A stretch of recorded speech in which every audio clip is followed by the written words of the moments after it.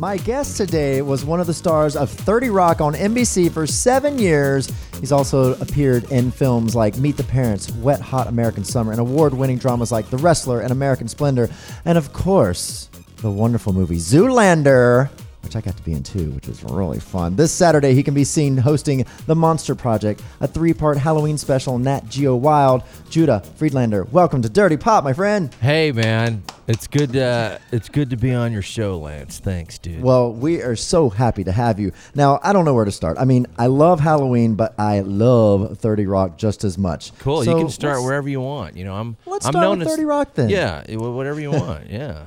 All right, 7 years. A brilliantly written show. Do you miss it, or do you feel like you got everything out of it that you could? Yeah, I think the latter. You know, it was like, when you do these sitcoms, stand-up comedy's always been my main thing. I've been doing that since 1989, and before 30 Rock, I was always doing stand-up, and I was doing about like 3 movies a year, and often different kinds of stuff. I do the chameleon thing, completely change my look and stuff, and do dramas and comedies. And then when 30 Rock came around, I was like, because I wasn't looking to do a sitcom, and when that came along, I was like, you know what, this sounds good. I'll go in for this. I wasn't planning on this, but I'll go for this, and it was great, and I think Tina was in a lucky situation where she was pretty much able to do the show she wanted and end it the way she wanted. So it was kind of like, I had no idea it was going to run 7 seasons. I don't think she had any idea it was going to run 7 seasons initially.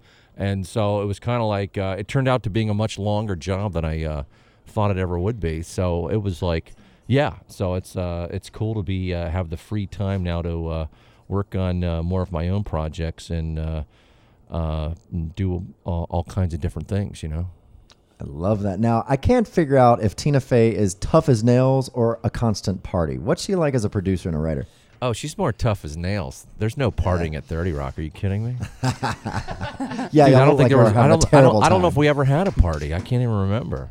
No, that was nice. No. That was just all business. That show was all business, dude. Yeah, you visit some other, like, every once in a while, you do something on another show and they got like a basketball hoop or a ping pong table. Nothing. Right. Ours is just all business. But it was fun. Yeah, but it was hard work but fun. Yeah.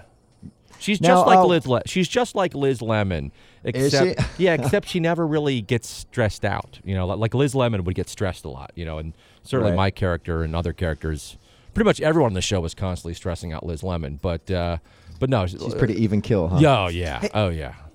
Hey Judah, this is Drew. I'm Lance's writer, and I have got a quick question for you. First of all, it surprises me that the show was so business.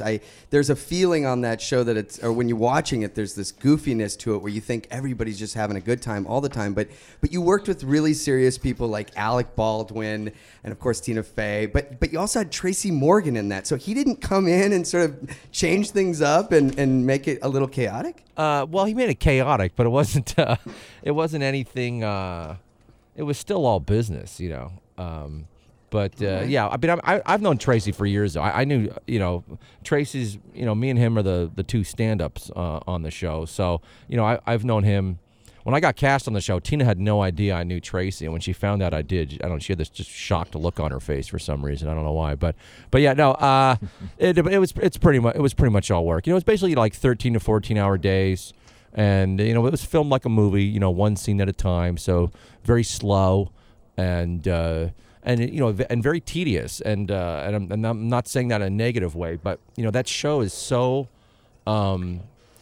heavily and specifically written with its dialogue and, plot twists and everything. Everything had to be, it was really like precision acting, and as the seasons went further on, it was more and more precise, where you really were, Tina and Robert Carlock and the writer-producers were really the masters, and everyone else was, the